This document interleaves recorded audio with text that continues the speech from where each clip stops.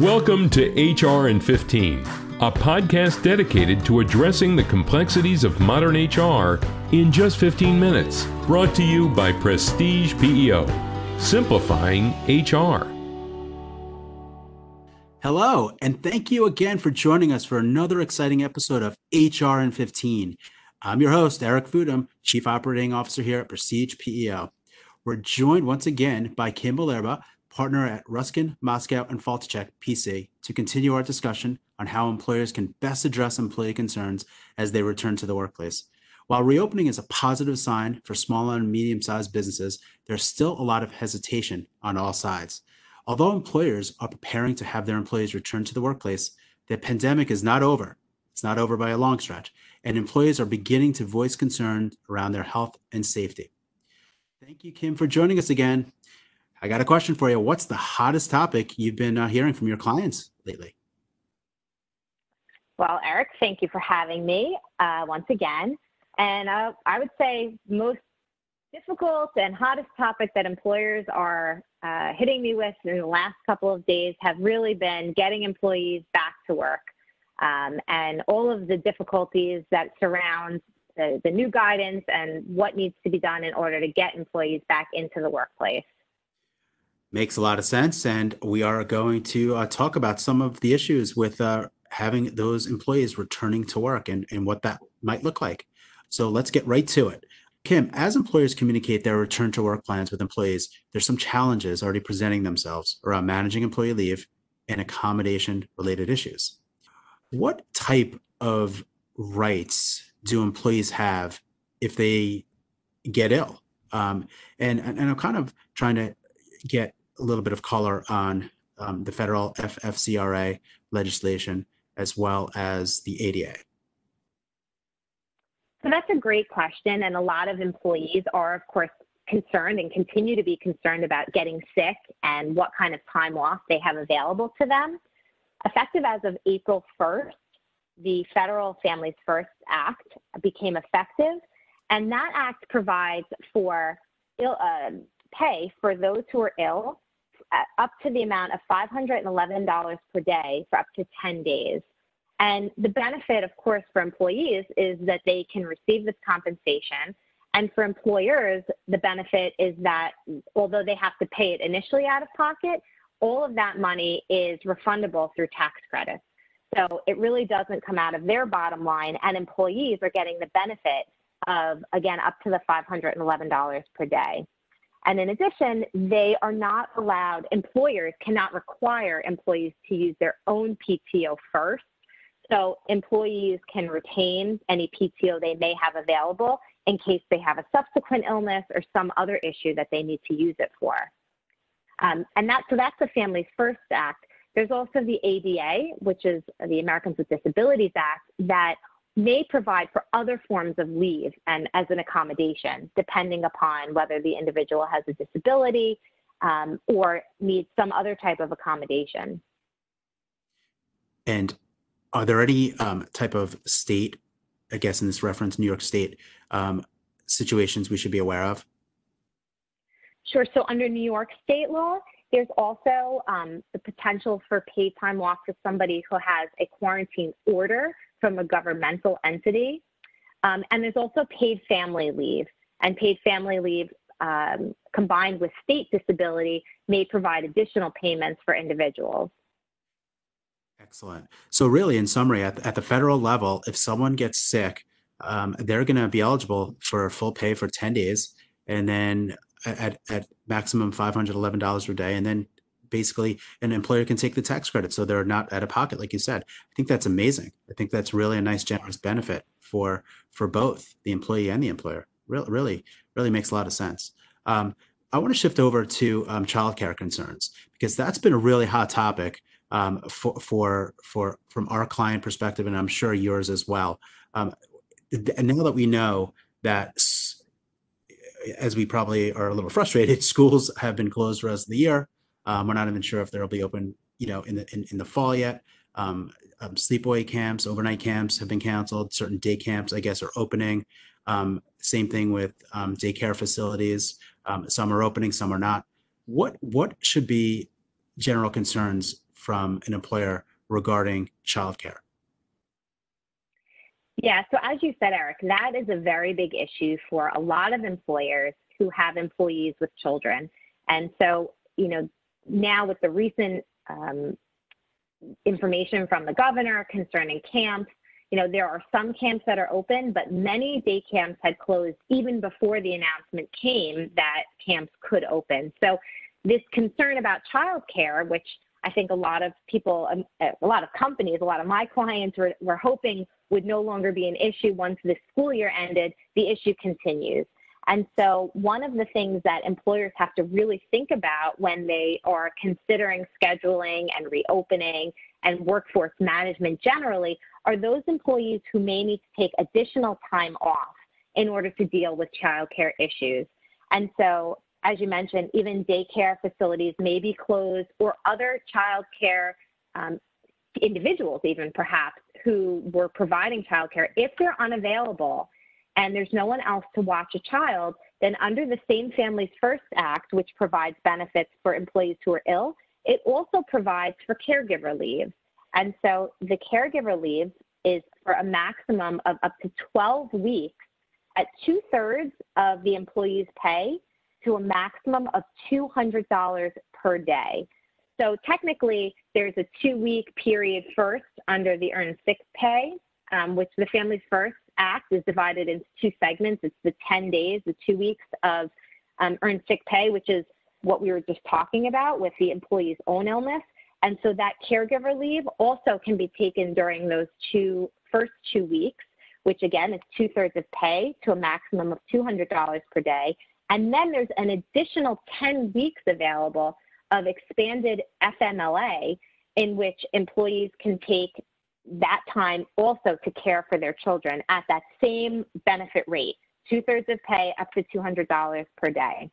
So on the bright side for employers, again, this dollar amount is refundable through tax credits, but on the downside, it does make it potentially more difficult to manage the workforce when there are employees who may need to take up to 12 weeks of time off. So I think the best solution for an employer that has employees with children and childcare concerns, well, the good news is that there's options available from the FFCCRA and FMLA, and it doesn't mean that an employee can't work. They just have to each employer should be working with their employees to kind of figure it out, and then they have these protections as well, which I think is very valuable. Would you agree?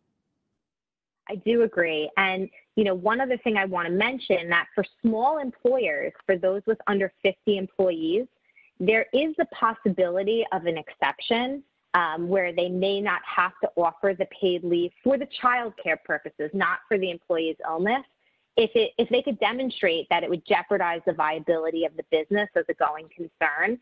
And it's a fairly high standard, I think probably for somewhat obvious reasons that the government right now and our state as well is looking to have employers and employees work together collaboratively to make things work. But there is this a possible exception if having everyone out on a child care leave would create a serious problem for the business to continue operating. So that's something that has to be looked at on a very individualized basis, but it is out there that small employers should be aware of. 100%. Absolutely. I want to shift over to other forms of accommodations, such as individuals with disabilities or at high risk who work in a role where working remotely is impossible.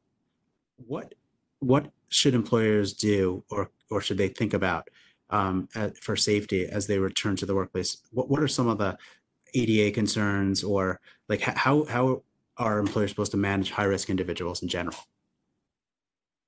So in general, the guidance right now is that anyone who's high risk, and there's a list of pre-existing conditions that may qualify someone as being high risk. And, we're all learning pretty much every day something new, and there's new guidance every day, sometimes flip-flopping on the guidance concerning what may or may not create a more significant concern for individuals as it relates to COVID.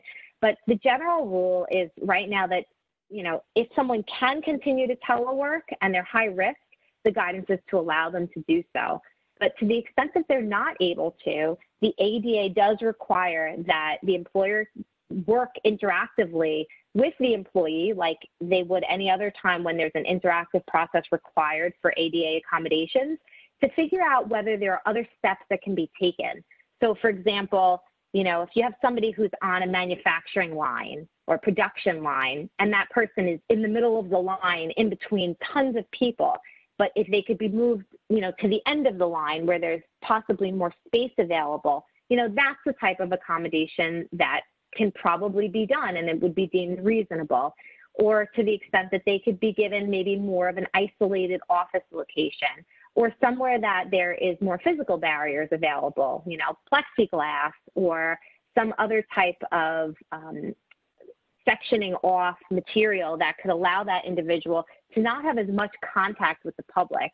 Or for example, if somebody works in the front desk at a location where they come into common contact with a lot of visitors or customers coming into a location, and they could be moved more to like a back office location where they don't have as much interaction with the public. All of those are out there as possible accommodations. So I think the guidance really is work with the employees, that companies have to really try and just figure out what might work best. I think you said a word that really resonated with me in terms of reasonable. I think employers need to use the reasonable, logical standards when kind of changing a little bit of these accommodations that they're kind of making, right? Just has to kind of make sense, right? Is that kind of fair?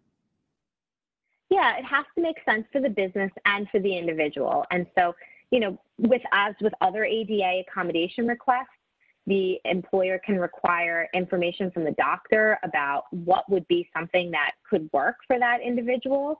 And also, again, work with the employee. And I think that's really been something that has come to the fore in terms of the guidance that we've seen, and just even in discussions with my clients and talking about how they're dealing with their employees, is talking to the employees about what might make them more comfortable in order to allow them to come back to work. Yeah, that makes a lot of sense. I just want to hit on a few more topics in terms of returning to work. What if for employees that are actually not returning to work and working remotely or continuing to work remotely, what are the best practices for them to do so? So there are a number of issues that, I think have really come out as we've done a lot of virtual work over the last several months. One is the importance of timekeeping. And this is something that, is particularly important when you have remote working, because the potential for off-the-clock type of work is much greater. And I think, I don't know if you have felt this way, Eric, but I think that as I've been working remotely over the last several months, I found that the work day doesn't quite have a beginning and an end. It's sort of, because we're home all the time, it kind of has morphed into like a never-ending work day a little bit. Like 15 hours a day. It's all good. Which for exempt workers, that's possibly okay, at least from a wage and hour standpoint, but it's not okay for non-exempt workers, because it's important to remember that all time that non-exempt workers are working, whether it's remotely or in an office, that has to be recorded, and that overtime applies the same as if they were in the office. You have to make sure that their time is entered properly, that companies have good mechanisms for having the time recorded, especially, again, remote. It's easier when your office is open from, let's say, 9 to 5 and nobody's working outside of those hours. But when you don't have that and you have the remote component to it, it's much more difficult to keep accurate track of people's time unless you have a good system in place. So that's really important. And then I think just from like a managerial perspective, it's important to be involved and to stay engaged with employees. So, for managers, just to be reaching out, making sure people are okay, making sure everybody is involved and engaged in the work process, because it's sometimes easy, like a little bit out of sight, out of mind. And I think it works a lot better, the workforce generally and productivity, when you have employers who are continuing to engage with their employees, particularly when they are remote. I think you're going towards communication. As managers and employees communicate together, they will be more productive. I full-heartedly think that's mission critical. And then one final question for you, Kim. Social distancing.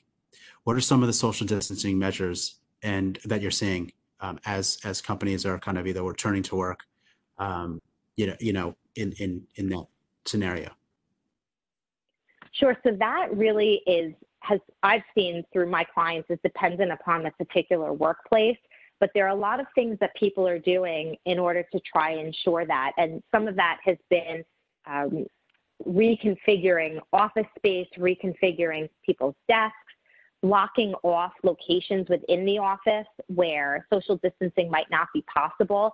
For example, if you have a small kitchen or cafeteria within the office, a lot of clients are taking the chairs out so people can't sit in there, putting maximum limits on conference rooms, trying to eliminate in-person meetings to the extent possible right now, and continuing virtual meetings, even if you're in the office. So it's kind of interesting to go into the office and then have a Zoom meeting with the person that might have the office next to you. But I think these are things that we're going to be living with for the time being. Other things like bathrooms and restroom facilities, a lot of companies are blocking off every other stall, every other sink, putting maximum capacities on how many people can go into the bathroom at one time. Same thing again for kitchens, removing common touch things like coffee machines, water machines, microwaves, vending machines. So, I think out of this, people bring their own lunch that doesn't have to be heated up in a refrigerator bag, because a lot of these hot touch areas are just not going to be available for employees right now. Right. There will be definitely some changes. Whoever thought it would be so difficult to go to the bathroom, right? Yeah, or get a cup of coffee. Like maybe that's why less coffee, less bathroom use, right? Yeah, maybe that's that's the way to go. Yes, it'll relieve that responsibility, if I may. Hey Kim, did you have fun today?